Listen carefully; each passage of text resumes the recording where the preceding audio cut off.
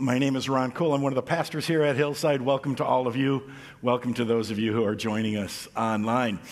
I don't know if you noticed it. I don't know if you did, but the first two songs we sang, there was something I thought really interesting. Earlier in the week, I was just kind of going through the service, and I thought about these two songs, and I looked them over, and I thought, now this is really interesting, because in some ways it captures the dynamic of the whole Tabernacle series we've been talking about, right? We opened up with Open Up the Heavens, right? Great song of praise. Open up the heavens. We sang this. Open up the heavens. We want to see you, God. We want to see you. And we sang, show us your glory. Show us your glory. And then show us your power. God, we want to see you. We want to have you active in our lives. We want to be with you. And then the next song was Holy, Holy, Holy. And the second stanza of Holy, Holy, Holy says, though the eye of sinful man thy glory may not see. And I kind of thought a little bit of, well, which is it? Can we see God or can't we see God? And that's, in a sense, like what I say the tabernacle is all about. On the one hand, we sing, open up the heavens. On the other hand, we say, God, we can't look at you. Because of our sin, your holiness, we can't see you. You are, but we want to see you, God. We want to be close to you, God. And that's the dynamic, as we said, that's in the tabernacle. That's what the tabernacle was all about. On the one hand, we said it's God's home in the midst of his people. God, we want to see you. They saw his glory. They saw his power, that pillar of fire coming up from that tabernacle. On the other hand, it was also surrounded by a white fence, and that white fence says, no sin allowed. Though the eye of sinful man his glory may not see. So which is it? We've said that kind of question is what's been driving this series, right? How can a holy God live with his unholy people? How does a holy God make his home in the midst of unholy people? How can we, who are sinners, how can we be in God's presence? How can we have the audacity to say, God, show us your glory? When anybody who saw his glory in the Old Testament, anybody who saw his glory was just wiped out. How can a holy God live with his unholy people? Today we come to the really key part of the tabernacle. We come to the answer to that, ultimate answer to that question. Though the first answer we get is temporary. But today we look at the Ark of the Covenant. And there we see the answer to the solution to how a holy God can live with his unholy people. But it was only a temporary solution, so we got to, at the end, recognize that it's Jesus, it's Jesus, it's Jesus. So we're going to take a look at the Ark of the Covenant this morning. And this is one of those things that our culture has a sense of, at least some sense of, right? I mean, people talk about the Ark of the Covenant. Some of us have maybe seen Indiana Jones, right? There it is. The search for the Ark, the Raiders of the Lost Ark, because the bad guys, the Nazis, they wanted it. And in some ways, again, they were singing their song, show us, God, show us your power. In a sense, the movie got it kind of right about the Ark. Because there was this sense that if you ever has the ark, that's God's place of power. That's God's place of glory. But do you remember what happened when they opened the ark? Do you remember Indiana and Miriam, I think, were tied to a pole. And before they open it, Indy says, turn your eyes away. Don't look, don't look, don't look. Turn away. Because the eyes of sinful man, his glory we might not see, and everybody else, well, they had a bad day for their faces and everything. So there's that sense that the ark, that God's presence is both glory and death because of our sinful eyes, because of our sinful lives. So let's think about the Ark of the Covenant. It was located in the most holy place. It was the furthest in. We've been working our way closer and closer to it. We started outside of the tabernacle, that outer core, that outer fence, and we've worked our way into it. We've gone into the holy place, and this morning we go into the most holy place. Exodus 25, starting at verse 10. Have them make an ark of acacia wood, 2.5 cubits long, 1.5 cubits wide, and 1.5 cubits high, all right? And so it was basically a box. The ark had two pieces to it. The bottom part was just this box, and it was 45 inches by 27 inches by 27 inches. A little under 4 feet by a little over 2 feet by a little over 2 feet, all right? And so that's the size of it. Overlay it with pure gold, both inside and out, and make a molding of gold, and make a gold molding around it. cast 4 gold rings for it and fasten them to its feet with 2 rings on one side and 2 rings on the other side. Real quick, just there the rings are, but it says feet. What in the world are we talking about here? The word in the Hebrew can either be translated feet or corners, okay? Some people translate it feet, the NIV does, and when you see an ark, their pictures would look more like this. They have those feet on the bottom. I think it was corners, and so we're going to go with an ark that looks more like this. Then make poles of acacia wood and overlay them with gold. Insert the poles into the rings on the side of the ark to carry it. We've seen this kind of a setup before, if you've been with us at all, right? With the table of showbread, they had rings and poles, and with the altar of incense, they had rings and poles to carry that, the bronze altar. And so they had this, we've seen this before, but this is different. The ark is a step higher in power and holiness, in reflecting God's glory. In this case, the poles are to remain in the rings of this ark. They are not to be removed. Again, we saw it this summer when Uzzah, we looked at the story when David tried to move the ark and Uzzah touched it and he died. They didn't want to have to mess around with that. When they moved, the poles were already there. They never removed those poles. That was the bottom part. That's half the ark, right? It's just this box. And it's not necessarily that special at this point. We have to start to ask some other questions. First of all, what was in the ark, okay? What was in the ark? The book of Hebrews says that there were 3 things in the ark, okay? But 2 of them were added later. The book of Exodus only tells us about 1 thing. 2 things were added later, and they're both really interesting, and we've touched on one of them, and both of them recently. But one of them was Aaron's rod that budded. You might remember the story. We told it a couple of weeks ago that there were those who were rebelling against Moses and Aaron. Aaron was the high priest. He was Moses' brother. Aaron was the high priest, and they said, well, we can do this. We don't need you. And God said to Moses, get everybody's authority staff, their rod, put it in the tabernacle, and then the next morning you'll know who I have chosen. And it was Aaron's rod that had budded, and it produced actually almonds overnight, okay? And it did all of that. And so a little picture of Jesus, dead wood that came to life and gave new life to others. And then the other thing, and there was a jar of manna. A jar of manna, Hebrews says, was there, and that bread of life, Jesus being the bread of life. But the only thing we read about in Exodus is this, Exodus 25, verse 16. This is the only thing that we know was initially in the ark. Then put in the ark the tablets of the covenant law, which I will give you. Moses came down the mountain from Mount Sinai with 2 tablets, the 10 Commandments, plus some other stuff, but 10 Commandments. In order to understand what these tablets of the covenant law are, we have to kind of go back a little bit to the story, and this is what that song that we sang about God being faithful is about. They were slaves in Egypt, all right? The people of God were slaves in Egypt. They were going to be taken to the promised land. God rescues them out of Egypt, and that's where the water goes back and the mountains flee. And then he brings his people down to Mount Sinai. We talked about this 8 weeks ago. Sure, you all remember it perfectly. But God brings his people down to Mount Sinai, and what they do there as they gather together, and God is on the mountain, and it's lightning and thunder and all this scary stuff and smoke coming down. God is there in all of his glory and all of his power, and the people can't see it because they are sinful, right? And they're there. But what's happening here is, in a sense, God and his people are getting married. They're making a covenant. They're establishing how they would treat each other.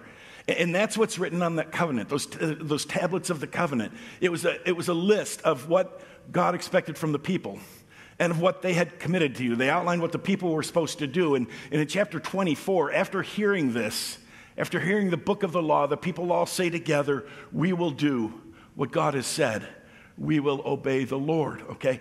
And so they have made this commitment. They have made that. But it also included the first part of the 10 Commandments and commitments that God would make to the people. And it outlined what God would do, okay? And so these tablets, what they were is like a marriage license or a covenant agreement of some sort, but it defined how we were going to live together with God.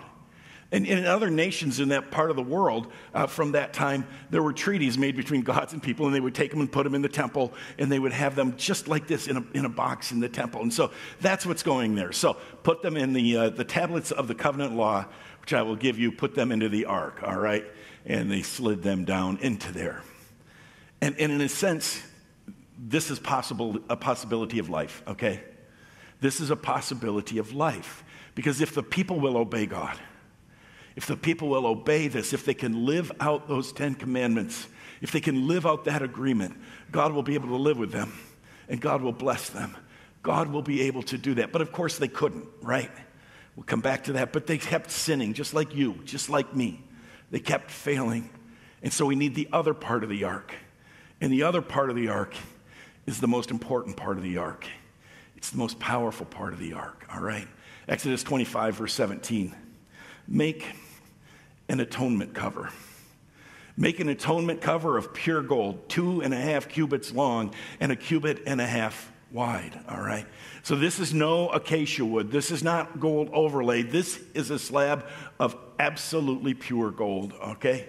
Absolutely perfect gold. 45 inches by 27 inches. We're not told how thick it was. And make 2 cherubim on top of this, part of it. Make 2 cherubim out of hammered gold at the ends of the cover. Make 1 cherub, that's the singular of cherubim. Make 1 cherub on one end and the second cherub on the other. Make the cherubim of one piece with the cover at the 2 ends. Okay, so we've got these 2 cherubim, these 2 angels of God that are there at each end of this slab of gold. The cherubim are to have their wings spread upward, overshadowing the cover with them. The cherubim are to face each other, looking toward its cover. So they have we don't know exactly what it looked like. They have their wings over covering over that, the cover, the table itself, or the top of the ark itself, and they're looking down, okay? And so they have their wings. Some people show it like this, and some people have it with their wings a little higher up. We don't know. It might have been something like that. I like the one that we're going to use is there in the middle. And part of the reason I think this one is a bit more accurate is because cherubim, quite often when they're described in that part of the world, cherubim are not just people with wings, like angels like that. Cherubim have the body of lions. Cherubim often have the body of lions. You can see the one in the middle there has the body of a lion, right? And so those 2 there are facing each other, and their wings are coming out, and they're covering the center of the top of that ark cover. Place the cover on top of the ark, and put in the ark the tablets of the covenant law that I will give you. All right, so we've already got the tablets in there, and we put the cover on top. As I said, this cover is, in my view, the essential thing for us to see this morning. This cover is what saved their lives. This cover is what covered their sins. So let's talk a little bit about this cover. This is the centerpiece. There are 2 things we need to know about this cover. It served 2 functions. First of all, it served as God's throne or his footstool. The Bible calls it both. It's God's throne, it's God's footstool. The difference would be that on the one hand, the Bible says that when God is in heaven, and everything in the tabernacle, again, is a copy of what's really in heaven. And so when God is in heaven, he sits enthroned between the cherubim. Okay? And so on the one hand, it's a picture of God being up there, and the earth is his footstool, specifically the ark, the Bible says. The ark is God's footstool. And so on the one hand, God sits in heaven, and this is his footstool. On the other hand, this is his throne on earth, and God is there between those 2 things, all right? It was no matter what the place of his presence, because it's the place where God would meet with his people. There above the cover, excuse me. They're above the cover between the 2 cherubim that are over the ark of the covenant law. I will meet with you and give you all my commands for the Israelites. So that's the place. That's the place where God's presence was. This is where Raiders got it wrong, because it wasn't opening the cover that made, no, God's presence was always on top of it. God's presence was always between the cherubim. God's presence was always there. Psalm 99 talks about this. It writes, the Lord reigns, let the nations tremble. He sits enthroned between the cherubim, let the earth shake. Verse 5, exalt the Lord our God and worship at his footstool. He is holy. And so there is God, either his throne or his footstool, but God was in this place. God was on top of this cover. God was over this. That's the first thing it was. It was the place of God's presence. The second thing is what makes all the difference. It was called the mercy seat or the atonement cover. Verse 17, make an atonement cover of pure gold. And that is where there was mercy, and that's where our sins were covered up. You see, if we put this all together, what we've got is the atonement cover on top of the ark. And if we open up the ark again, you can see what's inside, right? Our covenant agreement, the promises we have made to God. God, this is what we will do. God, this is how we will live. This is how we will be your people. We will do all that you tell us to do. The fact is they didn't, and all God saw when he looked down was sin. When God looked from his place down onto the covenant agreement, he saw how we had broken it over and over and over again. We have broken the covenant, and God sees our sin, and God sees our brokenness. And God has every right to just leave his people. God has every right at this point just to say, I'm done. I've looked down, and you made your promises, and I offered you life, and you failed. And God sees that sin. But God made a way. It's interesting. God made a way. And you want to talk about how merciful God is. It's interesting to recognize that while Moses is up getting these instructions, all right, while Moses is up in heaven or on the mountain rather, talking to God, the people are building a golden calf. They're breaking commandment number 1. You've broken commandments today already. I guarantee it. You have not loved the way you should have loved. You have not been who you should have been. We do it. And so God has to come with a way that he can be with us, that we can be in his presence. Because we need his power, we need his glory, we need his strength, and we need his grace. And so once a year, on the Day of Atonement, the high priest, we've talked about him for a couple of weeks, the Day of Atonement, the high priest would go and make a sacrifice. Make several of them. I'm not going to go through all of them, but he would gather up the blood of that sacrifice. He would go and wash again at the bronze basin that we talked about, and then head over to the tabernacle itself. Now, I want you to notice something. You might not have picked it up, but it's pretty small. But he picks something up before he goes into the tabernacle on this day. Others might have done it on different days as well, but he picks it up for sure on this day. It's a censer. Okay, it's basically to burn incense. And it's primarily really today to produce smoke for him, okay? Because he goes into to the holy place and he walks up to the curtain of the most holy place. And he's only allowed to go in here, only the high priest, only once a year. And I would imagine that this was a really big day, right? And he knows the first thing he has to do is he starts to rev up that censer. And I don't know what you do if you start swinging it more or whatever, but I imagine he starts to do that. So the smoke starts to pour out. So the smoke starts to go into the Holy of Holies, to most holy place, and it continues to spread out all over. And it's there, and he starts to get hidden in it. And when there's enough smoke, then he dares to open up the curtain and go in. Because the eyes of sinful man, your glory may not see, right? I mean, it's got to be smoky. It's got to be hidden somewhat. He's there in God's presence, but the smoke is there to keep his eyes from being burned out. And so he has made sure he knows how to work that censer. And the smoke is all there. And as he goes in and he approaches the altar, he takes that blood and he starts to sprinkle it on that cover.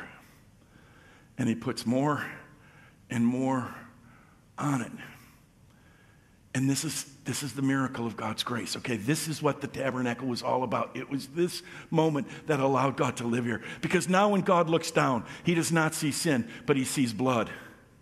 He doesn't see our sin, even though it's there, but it's covered in the blood, all right? It is covered in the blood of the lamb, covered in the blood of the goat. And then his people can know that they are forgiven. And without that atonement cover, without that blood, without that sacrifice, without that gift, the people would have been dead. The people would have been wiped out, and God would have left them or destroyed them. And so it's the blood. It's the blood that covers up all of their sins. And the sins of the people were covered, and they could celebrate, and they could rejoice, and they could praise God because they could live in God's presence until next year, when the priest had to kill another goat and another bull. And they had to come back with more blood to cover up the sin. And the year after that, when the priest had to go and kill another bull and another goat and another lamb and all the animals that he had to kill to cover up that year's sin. And the year after that, and we could go on for a really long time. Because you see, again, the tabernacle is a copy. The ark is a copy of what's going on in heaven, and it's in heaven what matters. And this is just a temporary deal. The blood on the ark, this golden cover was there for one primary reason. Well, two, again, like I said, it's God's throne. But for us, it's a place where blood gets splattered, and it covers up our sin. And we're forgiven until Jesus comes. And Jesus, the Lamb of God who takes away the sins of the world, he comes and he does it differently. Hebrews 9, verse 12 starts to tell us about this. This is an amazing verse. It says, Jesus, he did not enter by means of the blood of goats and calves. He entered the most holy place once for all by his own blood. It wasn't a high priest who was at the bronze altar. It was Jesus, the true high priest, who was on a cross. And he gathered not the blood of the goats, but he gathered his own blood. And he brought it into the most holy place, but not into the one in the tabernacle and not in the one in the temple. Hebrews says he brought it into the one in heaven. I imagine, and I think this really happened. I think Jesus really showed up in heaven with blood in a bowl, okay? I think he was standing there and he entered the most holy place with his own blood in a bowl. And as he poured that out on the altar in heaven, as he poured that out, it covered up our sins. And he didn't have to do it again. It was obtaining eternal redemption, the author of Hebrews says, because it's the blood of Jesus. It's the blood of the perfect sacrifice. And it's the blood of the one who obeyed all of those commandments. It's the blood of the one who fulfilled what we could not. He lived out those commandments, and then he gave his life, and he spread that blood. And the sins of his people were covered forever. That's you and that's me. Friends, this is our only hope. Okay, I just don't know. This is as big as it gets. It's the blood of Jesus that he offered in heaven that covers up our sins, that washes them away. And now you and I can come into God's presence. We sing, show us your glory. We go back to the beginning here. We sing, show us your glory, God. Show us your glory. And the fact is, if we're honest, every one of us has to turn around and say, but God, we can't see it.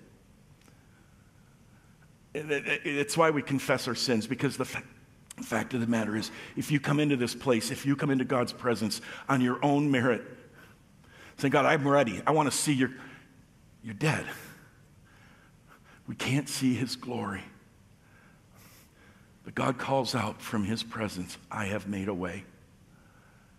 And it's the cross and the cup. And again, I think the heart of what God says with the tabernacle and the heart of what he says with the cross and the heart of what he says to each one of you this morning and to me this morning, come home. It's okay. You can come home. Your sins have been forgiven. They've been taken away. You don't have to live with them anymore. You don't have to carry them anymore. They have been covered over by the blood of Jesus Christ. And by the blood of Christ, we can come into God's presence. And that's why we come to the table, to eat the bread of life, that is the body of Jesus, the sacrifice of Jesus, and to drink the cup that represents the blood of Jesus. And we say, in this is a forgiveness of our sins. In this is the washing away. And we say, Jesus, thank you. Praise the Lord. And I just, it's overwhelming. Friends, God wants to just pull you onto his lap. God wants to give you strength. God wants to give you courage. God wants to hold you. And he's offered his son. The answer to the question, how can a holy God live with his unholy people, is Jesus, Jesus, Jesus, Jesus, Jesus. And if we are in Christ, we can sing. And we can know it's going to be okay. I don't know if we understand that freedom. I'm trying more and more to live in it. I'm trying more and more to say, you know what? I don't care what happens to me today, I'm forgiven. I'm trying more and more to say, I don't care what happens to me today, I'm loved. I am accepted. I am in God's presence, and I know one day I will be made completely new. Friends, Jesus died for you. Come and taste his goodness. Let's pray together. Father, we come into your presence because you are holy, and you are life, and you are joy. But we also recognize we come into your presence only because of Jesus. Father, if everybody here could see the reality of my heart, they'd see the reality of my sin, the horrible things I've thought and said in privacy, the things that I've tried to ignore. But you know them and I know them. So Father, help me just to let them go right now. And I pray that for every person here. There are some who are just hearing the voice of the evil one saying, you're guilty, that blood doesn't cover your sin. May today, right now, in this moment, every one of us experience the fullness of grace and knowing that our sins are covered. We pray this in Jesus' name. Amen.